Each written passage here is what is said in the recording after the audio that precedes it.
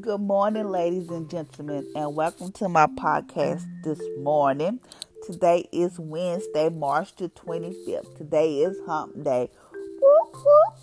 Okay, today is Wednesday, March the 25th, and it states, let's thankful temper all your thoughts. A thankful mindset keep you in touch with me. I hate it when my children grumble, causing despair of my servanthood. My thankfulness is a safeguard against this deadly sin. Furthermore, a grateful attitude becomes a grid to what it becomes a grid thought which perceives life. Gratitude enables you to see the light of my presence shining on all your circumstances. Cultivate a thankful heart for His glory. For His glory glorifies me and fills you with joy. Do not grumble, as some of them did, and were killed by destroying the angel. 1 Corinthians chapter 10, verse 10. Therefore, ever since we are receiving a kingdom that cannot be shaken, let us be thankful and so worship God acceptably with reverence and awe. For our God is a consuming fire. Hebrews chapter 12, verse 28 through 29. So today it is saying, let us be thankful. Let us be thankful. Tempers all your thoughts. Thankfulness tempers all your thoughts. Remember that it said, let's be thankful. Let's thankful tempers all your thoughts. A thoughtful mindset keep you in touch with me. I hate it when my children grumble. So the word grumble means complain or protest about something in a bad temper, but typically muted away. So it means grumble means complaining and all kinds of stuff. So God don't want us to be grumbling. He said He hated. So you know how you always complaining. I'm talking about myself because I do complain sometimes. Be like, oh God, why I'm going through this? God, I'm tired of struggling. I'm tired of this complaining over and over and over. God don't want us to do all that. God wants us to be thankful. God don't want us to be out here just grumbling, because God has done so much for us to be complaining, to be this bad mouthing Him. God has done too much for us, so He don't want us out here complaining. Complaining about your job, complaining about your house life, complaining about the car, complaining about the kids. It's all the time. Every time somebody asks you, how was your day, girl? How you think? You complain. Girl, you gonna believe all that stuff. God don't want to hear all that. God don't. He said, let's be thankful. Thankful is a safeguard against this deadly sin. So be thankful. Thank you, God. I know this ain't thank you, God. I got a job right now. I know you're going to open up a better door for me. Thank you, Father, Lord. I know my house is not where I want to stay, but I think you got me somewhere in the house. Just be happy and be thankful. It say, furthermore, a grateful attitude becomes a grid through which you perceive life. Gratitude enables you to see the light of my presence shining on all your circumstances. Meaning, like, when you gratitude, no matter your circumstance, no matter how.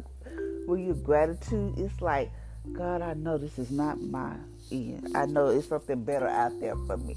I know this is not where you want me to be. So you have to be thankful and be grateful and just have this gratitude that's like, God, I know you're going to get me up out of here. This is not your will. Sometimes people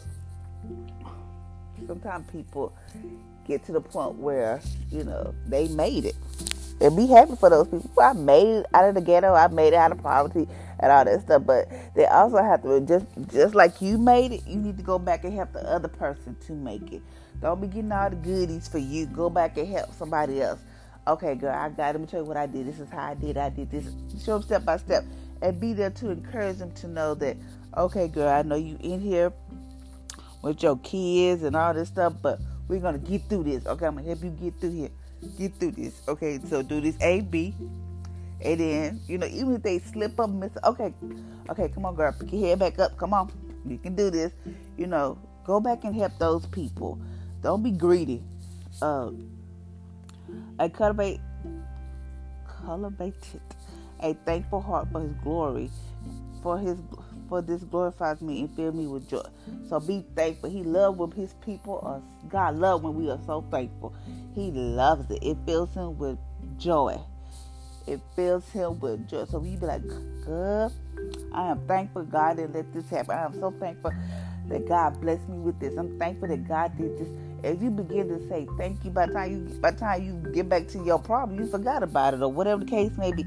God don't want us out here complaining, because since this coronavirus has really hit, everybody like, I'm tired of being stuck up in the house. I'm tired of being stuck up in the house. Kids, this, honey, stop it. Just stop it. Because you're tired of staying stuck up in the house, really. Because you tired of dealing with your own kids. Or you just don't want to be stuck because you want to go see somebody else's husband or somebody else's wife or somebody else's boyfriend or somebody else's girlfriend that you don't need to be doing. Stop it. And be thankful that you have a roof over your head, that you have food on your table, that you have a place that you can call home. Because there's a lot of people out there in this world who don't even have half of that stuff that they wish they had.